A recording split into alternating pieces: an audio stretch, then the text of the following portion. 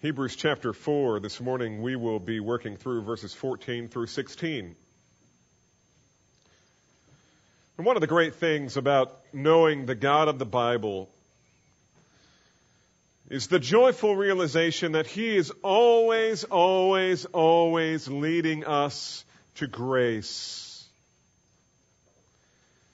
He is the Father of all mercies. He is the God of all comfort. He enjoys blessing His people with every spiritual blessing in Christ Jesus in heavenly places.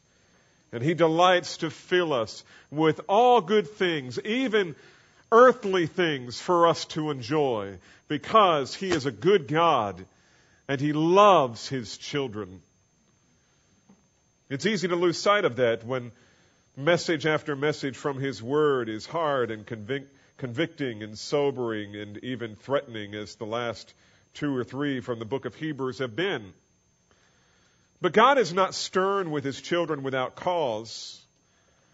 Like every loving father committed to keeping His children on the right path and out of danger, God loves us too much to withhold correction whenever He sees us headed for disaster. The strong currents of temptation require a strong grip of mercy. The author will explain in chapter 12, all discipline for the moment seems not to be joyful but sorrowful. Yet to those who have been trained by it, afterwards it yields the peaceful fruit of righteousness. Up until now, the appeal has largely been negative, but now the author is seeking to induce his readers toward faithfulness, not only based on what will happen if they reject God's warnings, but what will happen if they embrace God's truth. It's not just God's wrath that should drive us to Christ. It's also His promises of grace. It's not God's impending judgment upon us alone that should drive us to the throne. It is His promises that when we arrive, there will be grace. He's not only our judge, He is our merciful and faithful high priest. And it bears saying once again that as we go through the Word of God and we see we read some of the hard messages God has for His people, like the book of Hebrews, we need to remember that the good news is only very good in proportion to how bad is the bad news. Because if the bad news isn't really, really bad, then the good news isn't really, really good. And the reality is, the bad news really is very bad.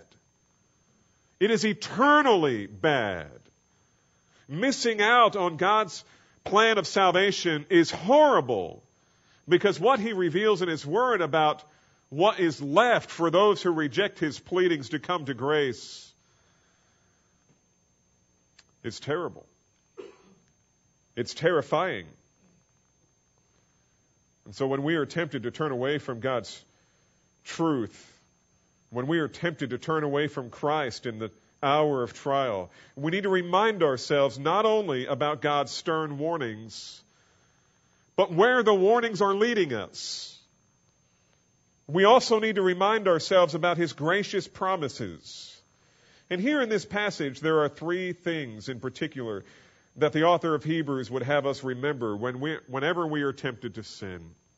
3, we might call them 3 points of encouragement, or 3 truths to encourage your heart to do what is right when you're being tempted to turn away from Christ.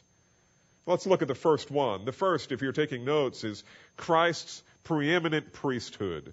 Read with me verse 14. Follow along with me. Therefore, let me just read all 3 verses to give us some context, and then we'll come back to verse 14. Therefore, since we have so great high priest who has passed through the heavens, Jesus the Son of God, let us hold fast our confession. For we do not have a high priest who cannot sympathize with our weaknesses, but one who has been tempted in all things as we are, yet without sin. Therefore, let us draw near with confidence to the throne of grace, so that we may receive mercy and find grace to help in time of need. The first thing we see here is Christ's preeminent priesthood. He says, verse 14, "Therefore, since we have a great high priest who has passed through the heavens, Jesus, the Son of God, let us hold fast to our confession." And let's just look at this piece by piece in order to encourage our hearts together this morning. He says, since we have a great high priest. Now, why do you think he suddenly goes back to speaking about Jesus as high priest? He's just given us warning after warning after warning of what will happen if, in the face of temptation, we turn away from Christ, if we leave behind our faith in the Lord Jesus. And now he turns to the priesthood of Jesus Christ as a point of encouragement. Now, how is that supposed to encourage us? He referred to his priestly function in chapter 1, verse 3, when he says that the Lord made purification for sin. So this is not the first time he's talked about Jesus being our high priest. In chapter 2, verse 17, he mentions it again, saying that he made propitiation for the sins of the people. In chapter 3, verse 1, he calls Jesus the high priest of our confession. And later on in the book, he will devote almost 3 entire chapters to Jesus' office as high priest. But why is this so important? Why is it so significant to our encouragement to walk in a way that's pleasing to the Lord? Why is Jesus' high priesthood an encouragement to us in that regard?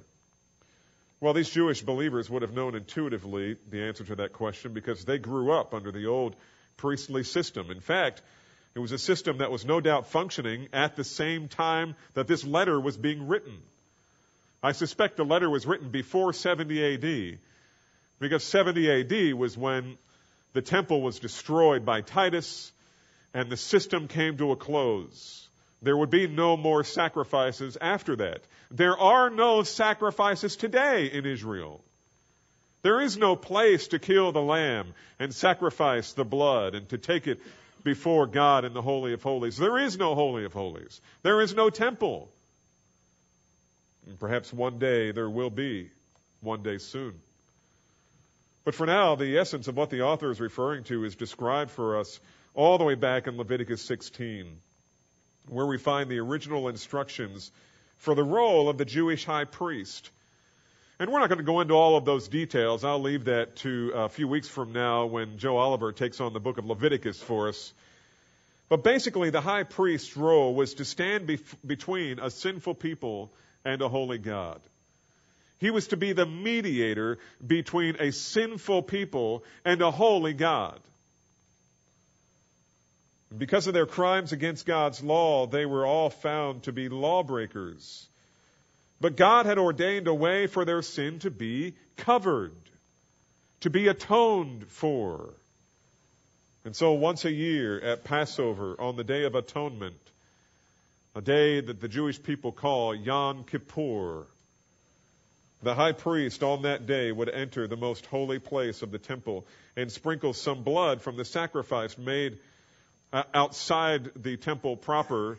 He would bring that blood in through the holy place into beyond the veil, into the Holy of Holies, where the Ark of the Covenant would be, where the presence of God would be, and he would sprinkle some of that blood on the mercy seat, the top of the Ark of the Covenant. In this way, all of the sins of the people were kind of symbolically brought into the presence of God, where God would not forgive them, but God would cover. Kafar is the term that's used. Cover those sins for another year. But as we'll see later in Hebrews, the old high priestly order had its limitations. And as I've already hinted, it could never really take away sins. It could only conceal them for a little while. The high priest was a sinner himself and had to make atonement for his own sins before he could go in and represent the people. That presented a significant limitation. And secondly, he was only allowed to enter the Holy of Holies once a year. This is not something that he could do every day. You could only go into the presence of God and ask God to forgive the sins of the nation one time a year. The rest of the year, you were not welcome.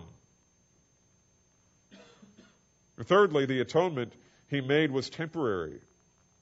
Every year he had to go through the ritual again. It was not sufficient for the sins of the people. In fact, the lower priests had to make sacrifices every day. In fact, several times a day. There were morning sacrifices. There were evening sacrifices. And they had to do this all through the year. They proceeded with no end, day after day, week after week, year after endless year, even on the Sabbath. When Jesus was one time arguing with the Pharisees about his healing on the Sabbath, one of his arguments was, look, the priests break the Sabbath every Sabbath because they're in there working. They're sacrificing animals so that the sins of the people could be covered. And so they did every day. As long as there were sinful people, there had to be a bloody sacrifice because the blood of bulls and goats could only cover sins temporarily. They could never take away their sins. And fourthly, the priesthood was not perfect, and the sacrifices were not perfect either. The sacrifices were animals. They're not perfect.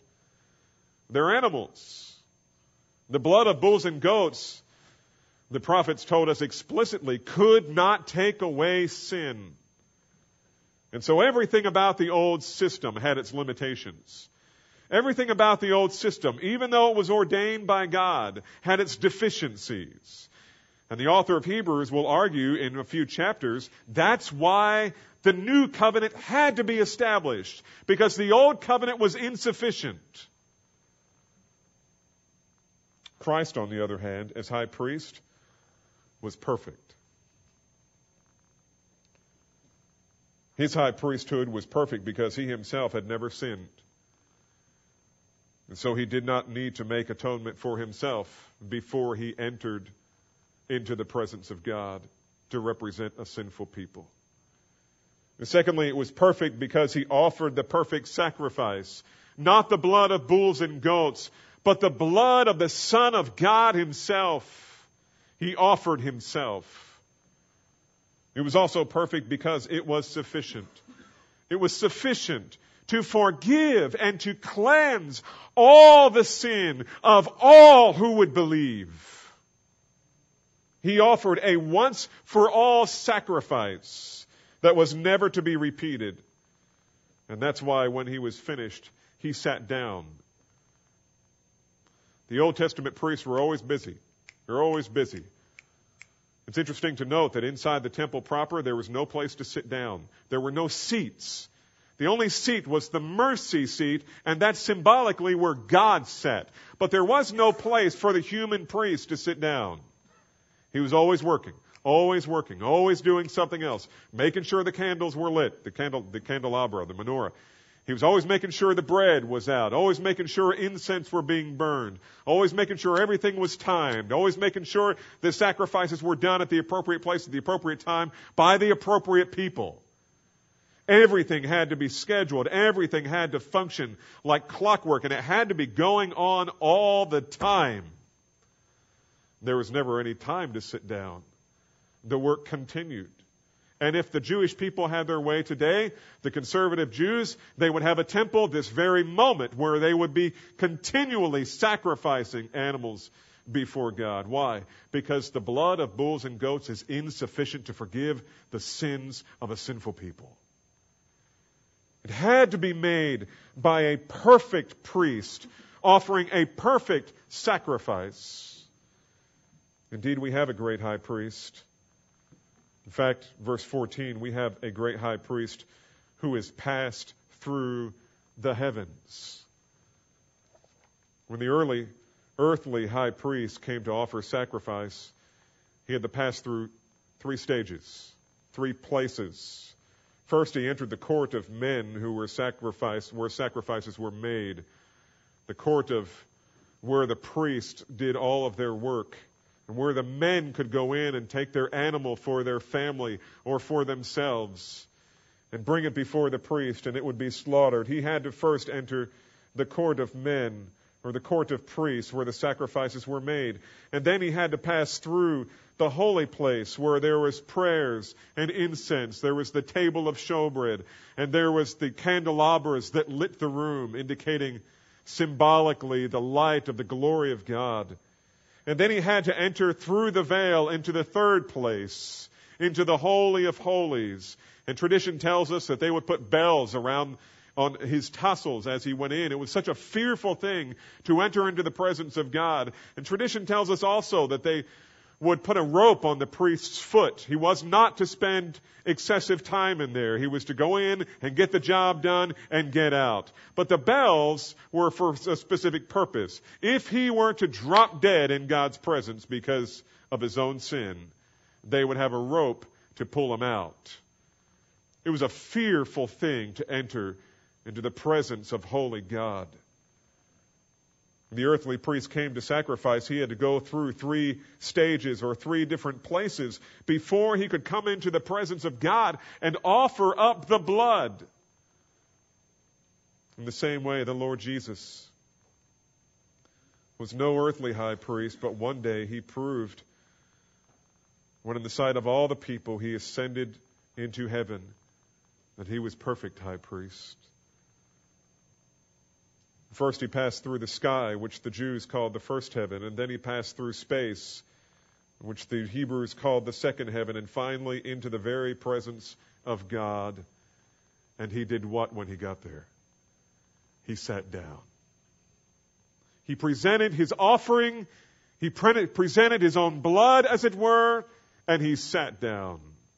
So when Jesus died on the cross, the almost very last words he said were, "It is finished." Paid in full.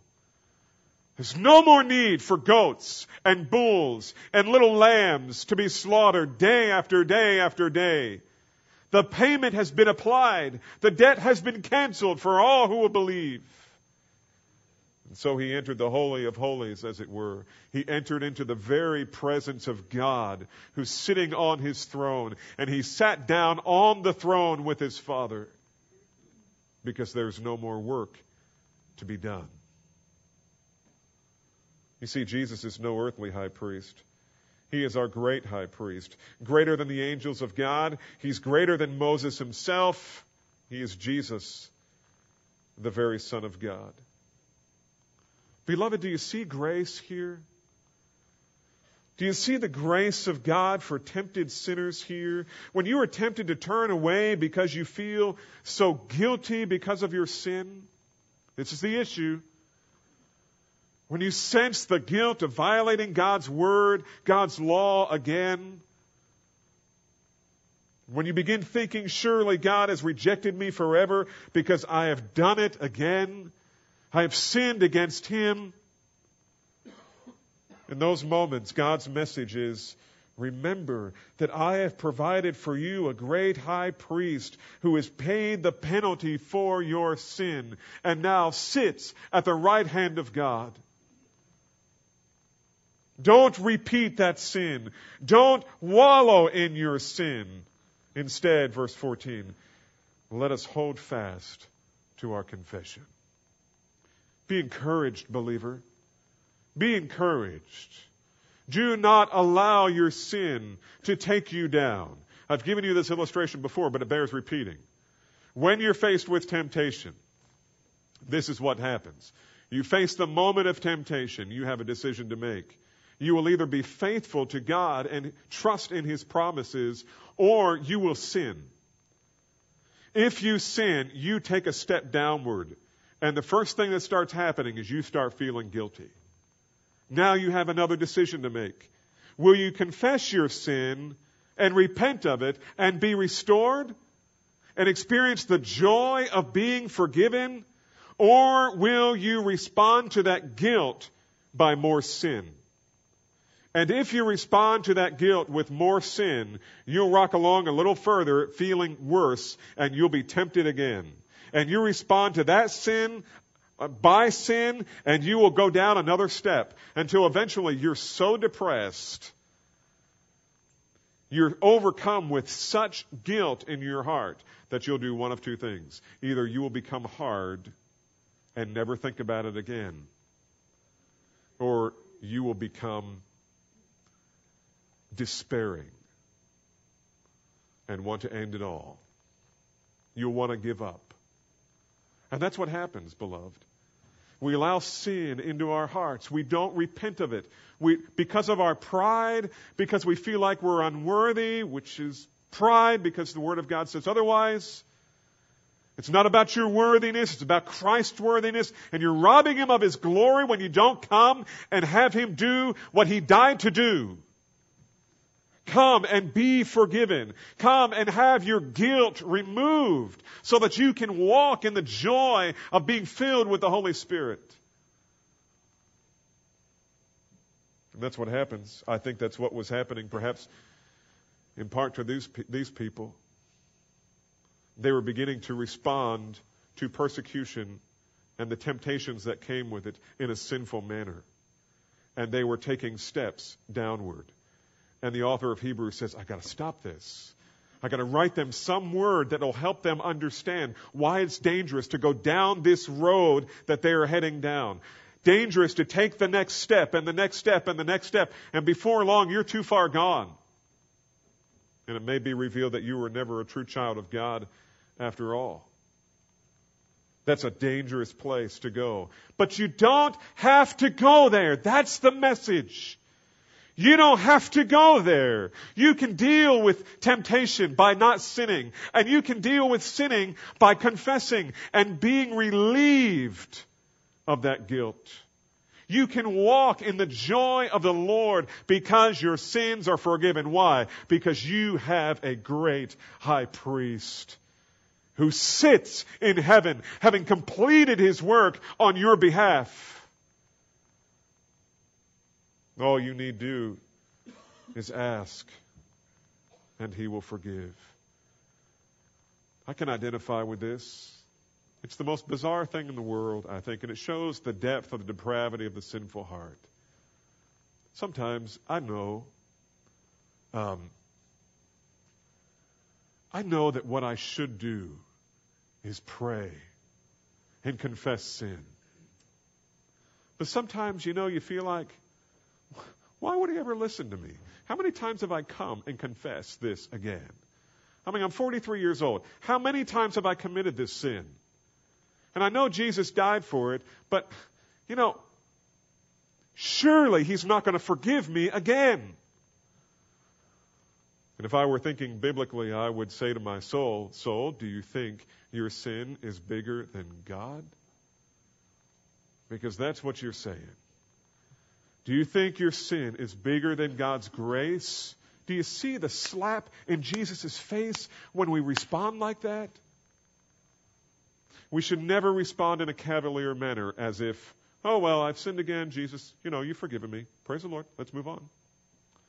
There should be a brokenness. There should be. There should be a sensitivity to the reality of how wicked your heart really is. There should be a crying out to God, have mercy upon me, again, the sinner. But one thing there should not be, and that is an avoidance of the throne of God. But that's what we're tempted to do. We're tempted just to stay away. We don't want to go there again. We don't want to confess it again. We don't want to go back again. And the author of the book of Hebrews is saying, don't you realize how great is your high priest? He sits at the ready. He's right there at the throne of God, having completed His work. There is forgiveness there. But you must come. You must humble yourself and come and find forgiveness. Hold fast to your confession. You have openly confessed before the world and the church that Jesus Christ is your Master and Savior. You have said that you would sooner welcome death than anything that would separate you from Christ. The moment of temptation is not the time to let go of that confession. It's the time to clutch it as close to your heart and as tightly as you possibly can. So let us hold fast our confession that Jesus is the apostle and preeminent high priest of our souls. And so the first grace that we should remember in a moment of temptation is the grace of Christ being our preeminent high priest. His preeminent priesthood is our first grace. Second, we should remember Christ's personal pilgrimage. Look at verse 15. For we do not have a high priest who cannot sympathize with our weaknesses, but one who has been tempted in all things as we are, yet without sin. This is an amazing scripture. You know, when you're facing a strong temptation, sometimes the best thing to do is to talk to someone who understands what you're going through. Right? We all know what that's like. No one is more qualified to listen and to counsel than the Lord Jesus. He can sympathize with all of our weaknesses because He was tempted in every way that we have been tempted.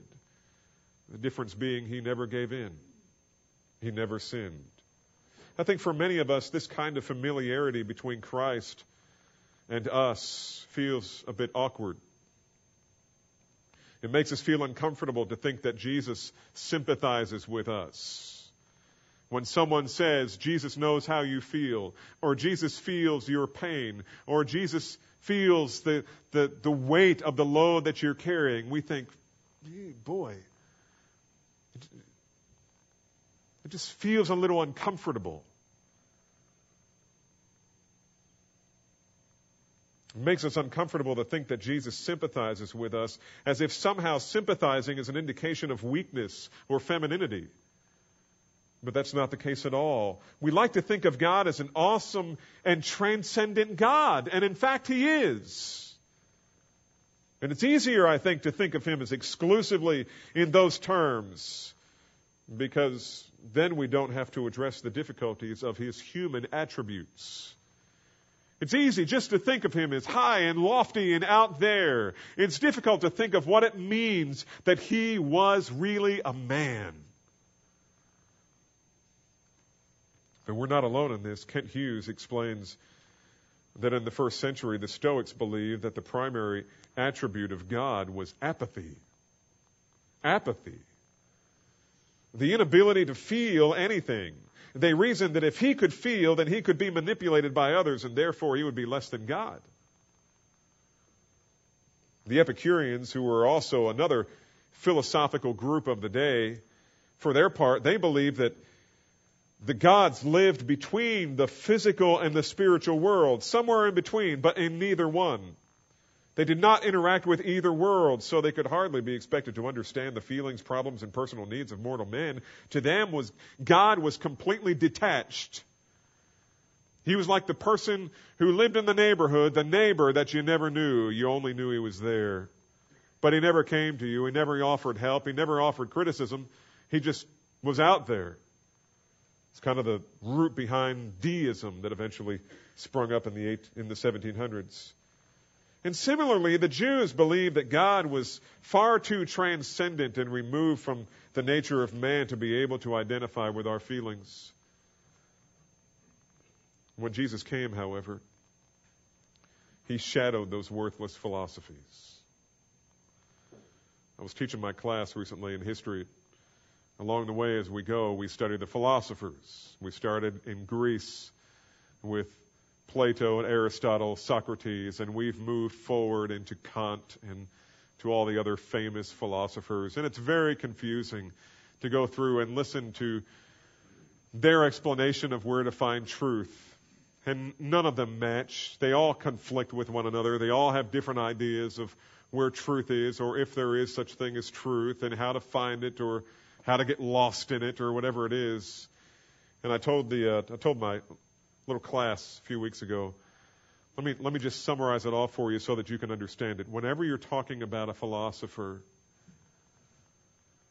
from any of classical antiquity forward, the only thing you have to remember is this: they were all wrong. They all got it wrong. So it doesn't matter what philosopher we're talking about. To the extent that his philosophy does not line up with the Word of God, his philosophy is wrong. And there are plenty of philosophers today. Even in the church, there's new philosophies, new ideas about how the church should be run. And to the extent that they don't line up with Scripture, they are wrong. When Jesus came, he shattered all the other worthless philosophies. Because in him, God became man and lived among us. He experienced what it means to be weak. He came into the world as an ignorant child and needed to be taught. He thought and talked like a baby before he spoke like a man. He suffered like we do. He became hungry and tired. He felt pain and grief. He experienced all the things that we experience. And yet he never sinned. I think we all have people that we're drawn to in difficult times because we just sense that they understand us. We all have people, I trust, in our lives we know we can always get on the phone and say, brother, I just need somebody to talk to.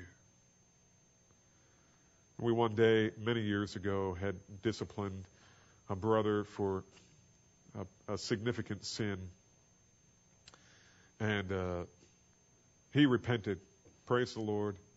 As most people do here at Calvary, God has blessed so greatly in that regard. But a couple of years later, they had moved on. They had moved out of state. They had moved up north. And we were having a big group over the house one day. And the phone rings. And it's this man's wife. And she calls me and she said, Pastor Dan, told me your name. And I said, hey, how you doing? I haven't heard from you for a long time. She starts crying. And she said, I just needed to talk to somebody who knows and understands. And so we talked. We all need people like that in our lives. And not everybody fits that category for us. There are some people that we know we would never go to in the day of trial because they jump to conclusions. They belittle us and condemn us. They don't hear everything, so their counsel misses the mark. Or we just come away feeling misunderstood and condemned unjustifiably. Usually, that's not helpful. The problem is sometimes we think of God in that way. We think we're faced with temptation that we don't want to talk to God about because we perceive that He's harsh and unbending. By the way, you know why the Roman Catholic Church goes to Mary before they go to Jesus? Because they have this exact hierarchy worked out. They said, God the Father, He's really, really hard. I mean, just look at the Old Testament, all the people that were slaughtered. You can't go to God. And Jesus is God's son, look at the way he dealt with the Pharisees, I mean, he's not as hard as God the Father, but God the Son, man, is he mad? And so you can't go directly to the Son. But you know what? If you need to get a message to the Son, nobody rejects their mother.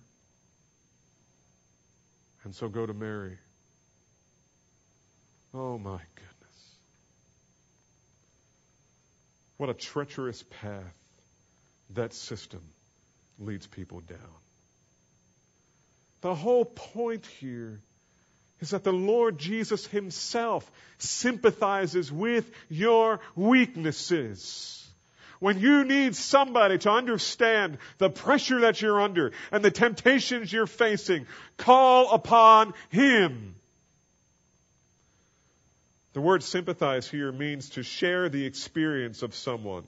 As difficult as it may be to understand, the apostle was actually telling us that the one who is exalted above all actually suffers together with the weaknesses, not the sins, but with the weaknesses of the one who is tempted.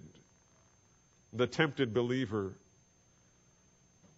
There's no need to shy away from talking to him about anything. He knows how you feel. I think what happens is when we're being tempted, it just feels crummy. I've often said, you can get into the midst of temptation and really do battle with it and come out victorious and still feel dirty, still feel guilty, still feel like I'm unworthy to enter the presence of God. And the author of Hebrews is saying, that's a lie. That's a lie from the pit. That's a lie from the evil one who will do everything in his power to trick you into thinking that God will not welcome you before his throne. That the Lord Jesus is angry with you and he doesn't want to talk to you right now. It's a lie. In music, there's something called sympathetic resonance. If you have two pianos, for example, in the same room, and you strike the note on one, the same note on the other instrument will begin to respond in kind. You ever heard that? It happens not only with pianos, but with other instruments as well. It even happens, if you're kind of in tune with it, to things in your house. There's a big metal star in one of our boys' room, hangs on the wall. It's made out of sheet metal. And if I walk in there and hum a certain tone, that thing starts ringing back at me, the same tone. It's kind of neat. My kids go, what are you doing? No, I don't know if they've ever seen me do that, but try to sneak around and do those kinds of things, you know. It's called sympathetic resonance. Whatever the note is that you're chiming, the other instrument is chiming back. Here's another example. My son was just telling me he's studying guitar with a fantastic teacher. And I think it was him, or maybe it was one of the guys here who showed him. No, it was one of the guys here. It was Jeff, who showed him that you take a tuning fork and ring that thing, the proper note, and put it on your guitar. And guess what will happen? That same note will find its place on your string, and it will start ringing. It's called sympathetic resonance. And I think it's a beautiful illustration of our relationship with the Lord Jesus Christ. A relationship that the author of Hebrews wants us to fully understand, but one that we shy away from. When we cry out in weakness and in anguish, Jesus' heart resonates with us. He's been there himself. He knows exactly how you feel. The amazing thing is, unlike any other person who may know how you feel and may sympathize with you, but they have no power to do anything about it. But the Lord Jesus is powerful as well. He is omnipotent. And he is omniscient, which, by the way, throws a whole new thought in here, because he already knows the sin, or he already knows the temptation. The problem is not that he doesn't understand or know. It's not that he's waiting for us to come and inform him about something that he doesn't understand or know. No, he already knows. He's just sitting there waiting for us to come to him, to tell him, to communicate with him, to fellowship with him, and to bring all our needs before him. In fact, the reality is that the Lord Jesus has suffered more than any of us. Jesus suffered more from temptation than we ever will. We talked about this several weeks ago. He suffered more from temptation than we ever will because he endured it to a greater extent than we will ever know. C.S. Lewis wrote this: "A silly idea is current that good people do not know what temptation means. That good people do not know what temptation means. This is an obvious lie. Only those who try to resist temptation know how strong it really is. After all, you find out the strength of the German army by fighting against it, not by giving in to it. You find out the strength of the wind by trying to walk against it, not by lying down. A man who gives in to temptation after 5 minutes simply does not know what it would have been like an hour later. And that is why bad people, in one sense, know very little about badness. They have lived a sheltered life by always giving in. We never find out the strength of the evil impulse inside us until we try to fight it. And Christ, because He was the only man who never yielded to temptation, is also the only man who knows to the full what temptation means. He knows how you feel. And He has felt far worse. He has experienced temptation that far exceeded anything that we have ever felt. We know very little about the anguish of soul that Jesus experienced. In chapter 12, the author of Hebrews reminds them of this, kind of puts it all in perspective, and the author rebukes his readers with these words. He says, "You have not yet resisted to the point of shedding your blood in striving against sin." But that couldn't be said of Jesus. He resisted until His blood was shed unto death for us. And so we should not shrink back from Him when temptation strikes. You think you're on a difficult pilgrimage? You have no idea. You have no idea what a difficult pilgrimage is. The Lord Jesus' personal life, His personal battle against temptation was more fierce than anything we can know. And so we should not shrink back from Him when temptation strikes. To the contrary, we should run to Him and cling to Him and pour out our souls to Him in the moment of temptation, knowing that He sympathizes with our weaknesses. He knows how you feel. And when we ask for help, He will not upbraid us. He will not turn us away. To the contrary, chapter 7, verse 25 says, He always lives to make intercession for us. That is, the Lord Jesus, while He's sitting on the throne of God, is always praying for us. Do you understand that? When you're in the midst of difficulty, the Lord is praying for you. You remember way back when we were studying Mark together? How many of you were above 12 years old back then, right? We came to that part of the text where Jesus puts His men in the boat and they say, Jesus, you coming? And He says, no, go on without me, I'll catch up. And He sends them out. They didn't know that a storm was coming. He did. And so He pushes them out into the water and they start rowing. They get halfway across the Sea of Galilee and the storm hits. Where's Jesus? He's on the mountain praying. And I think that's the perfect picture of what it's like for us when we are facing a storm in life. Where is the Lord Jesus? He's always making intercession for us. And sometimes He even comes off the mountain, walks out on the sea, steps in the boat, and the storm goes away. But He lives to make intercession for us. He's not only eager to receive our prayers. When we go to Him, we find that He is already pleading our case before the Father. It's as if we have to interrupt His intercession on our behalf in order to speak to Him. But He says, you do it. You come to me. Come to me. So when we're tempted to fall away, when we're tempted to take that next step into guilt and sin, away from the glory of God, away from a walk in the Spirit that pleases the Lord, away from a life that honors the Lord Jesus Christ, when we're tempted to do that, we must not only remember God's threatenings, but His tender mercies as well.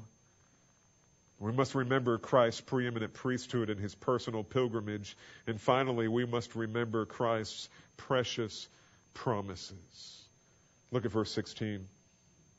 Therefore, He's wrapping it all up. In other words, this is what I've been trying to get at all along. Therefore, let us draw near. You see these two verbs here? Verse 14. Let us hold fast. How are we going to do that?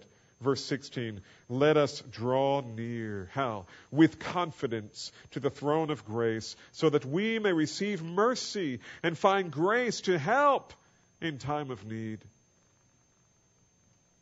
Brent read earlier 1 Corinthians 10:13. The Apostle Paul wrote, "No temptation has overtaken you, but such as is common to man. And God is faithful, who will not allow you to be tempted beyond what you are able, but with the temptation will provide a way of escape also, so that you will be able to endure it." He'll provide a way of escape. He is there to enable you to escape. Maybe not escape the problem, but escape the temptation. I remember yesterday I was out west of Abilene with my boys and with Pace out at the Moorhead Ranch. We were hunting turkeys. Don't worry. Turkeys won, hunters nothing on this round. And somewhere along the way, we had just killed a rattlesnake. And we're picking it up. We're going to bring it back and show the kids the rattle when we get home. And I was so focused on this rattlesnake. I'm holding this rattlesnake, and it's still kind of, looking like it could do damage. And my mind was so focused on that, I didn't realize I pulled off my mask. When you turkey hunt, you wear a camouflage mask that covers your face. Some of us, it makes us look better. But I pulled it off, and my glasses went with it. But I was so focused on this snake that I didn't realize my glasses had come off. Or I just checked out at that minute and thought, well, I'll think about that another time. About 5 hours later, I went to study. Sent the kids out to hunt. And I looked for my computer, grabbed it, and said, I got to get my glasses. Couldn't find them. I started tearing that house apart looking for them. Tore my car apart looking for them. Pace said, I bet they're out in the field. Where'd you go? I said, man, we went everywhere. We walked for miles. And I started to get anxious. Lord, how am I going to preach without my glasses? People are going to be distracted. They're going to say, he looks funny without his glasses. And what's worse, I'm not going to be able to see very well. I'm going to have to bump this up to 24-point type. And anxiety started to set in. And I thought, I'm being tempted. I'm being tempted to sin. And I better be careful or I'm going to sin with my mouth. And I began to pray, Lord, I don't have any what's the word I'm looking for? You don't have to give me my glasses back. I understand that. You may want me to look more chic than I already do. Get a new pair of glasses. I don't know what your plan is right now, but help me not sin with my mouth or my heart. Help me to trust you. This was great. So Pace said, you need to go out in the field. Maybe you can find them. And I thought, there is no way. So we went out, me and Andy went out and looked and trying to trace our steps back. We went to the place where we killed the snake, and we started walking back to a place where we had stopped to take a picture of him holding this snake, right? And on our way back, I stepped over my glasses and didn't realize it. And Andy, walking behind me, and his foot went over the top so that they made a crackling noise, and he thought it was another snake, and he jumped.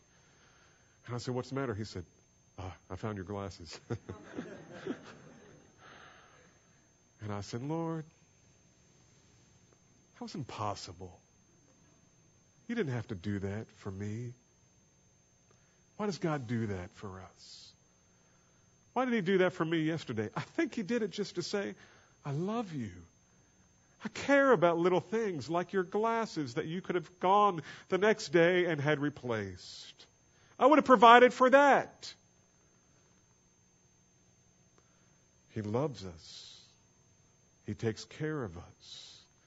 And he calls us whenever we slam up against a moment of temptation to come and call upon me. My favorite verse of Scripture in all the Bible, I think, is Romans 8:32. He who did not spare his own Son, but delivered him up for us all, how will he not also with him freely give you all things? You understand the logic of heaven? If God has given you his Son and did not hold him back,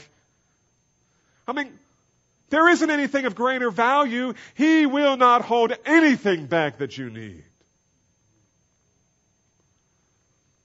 And so come to him. In the moment of trial, come to him. Remember his precious promise that with the temptation, he will provide a way of escape so that you will be able to endure it. Many of us never have the strength and resources to battle temptation because we never ask for them. I really think if you can let this sink in, this is so important. I find this to be true in my own life, and I'm battling it in my heart. The worst thing I can do in the moment of temptation.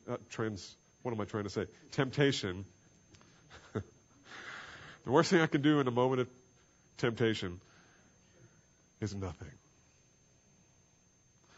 And I guess the worst thing after that is to sin, because that's what I'll do next.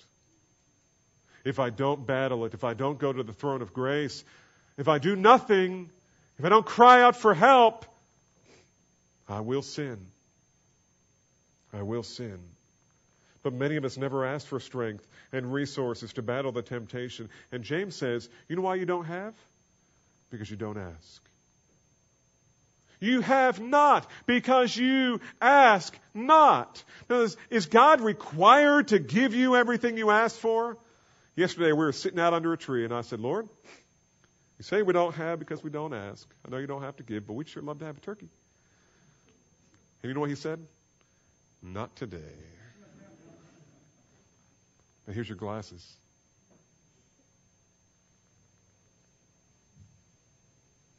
Why does he call it the throne of grace? So let me back up. When you read world history, it's interesting. You discover that most ancient rulers were unapproachable by the common people.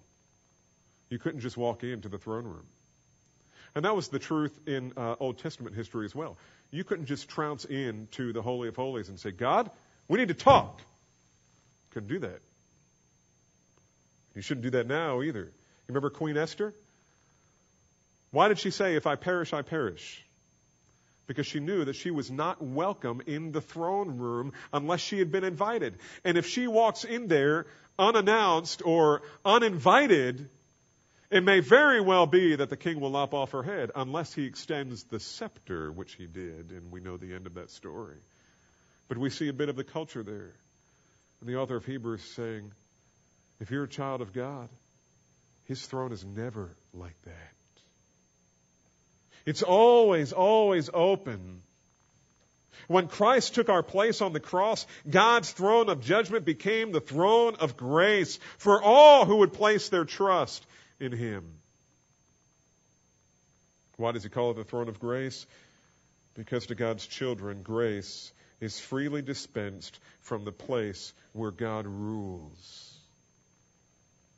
Again, the truth here is that we do not have to be afraid to come and ask for what we need. If you are in Christ, then he is eager to receive you into his presence through prayer. So don't shrink back. Don't hesitate. Rather, let us draw near. Let us draw near. It's interesting to note that the term for draw near was used in the Greek version of the Old Testament, the Septuagint. It was used for the priestly approach to God in service. When it talked about a priest coming into the temple, it talked using this technical term, he would draw near, and it was a fearful thing. And the present tense emphasizes that the privilege here is always, always, always available. Let us draw near. God's door to his throne room is open. The temple veil has been torn in two from top to bottom. There is no partition blocking you from entrance anymore. And so let us draw near. And confidence refers to free and open speech and bold frankness. There's no place for disrespect in front of the throne of God, but we are invited to come to him without hesitation. Without tentativeness. In humility, yes. In brokenness, yes. But without hesitation. Oh, how different this is from the kind of fear that the high priests faced year after year when they entered the holy presence of God. John Calvin wrote these words. He said, the basis of this confidence is that the throne of God is not marked by a naked majesty which overpowers us, but is adorned with a new name, that of grace. This is the name that we ought always to keep in mind when we avoid the sight of God. The glory of God cannot but fill us with despair. Such is the awfulness of His throne. Therefore, in order to help our lack of confidence and to free our minds of all fears, the apostle clothes it with grace and gives it a name which will encourage us by its sweetness. It is as if he were saying, since God has fixed on His throne a banner of grace and fatherly love toward us, there is no reason why His majesty should ward us off from approaching Him. He's absolutely right. And the reason that we so often fall into temptation is because we don't go to His throne. If you belong to Christ, don't be reluctant to approach His throne. Even when temptation is bearing down on your soul, especially when temptation is bearing down on your soul, come to Him and He will welcome you. And notice what He is ready to give. Two things. Mercy, which is sufficient for all our past failures. You say, you don't know how much I failed. You don't know how great God is. No matter what you've done in the past, mercy is sufficient for all of our past failures. And not only mercy, but notice, we will come confidence to the throne of grace so that we will find mercy and find what class? Grace. Grace to meet our present and future needs, all of them. And notice too that it always comes in our time of need. That is, the help is always appropriate to the time. It may not be according to our timetable, but it will be according to heaven's clock. His mercy and grace are always perfectly timed. And that's important to remember when you're praying and it seems like God's not answering. It's comforting to know that He has promised to answer, and He will do it at the perfect time. Trust Him. Sometimes sin and temptation provoke us to draw away from the throne of God. But when we're faced with the prospect of sin, the throne of grace is exactly where we need to bow. And God invites us to come to Him there. So, beloved, are you facing temptation this week? Maybe today. Did you face it this past week? You'll likely face it tomorrow. You probably even face it today.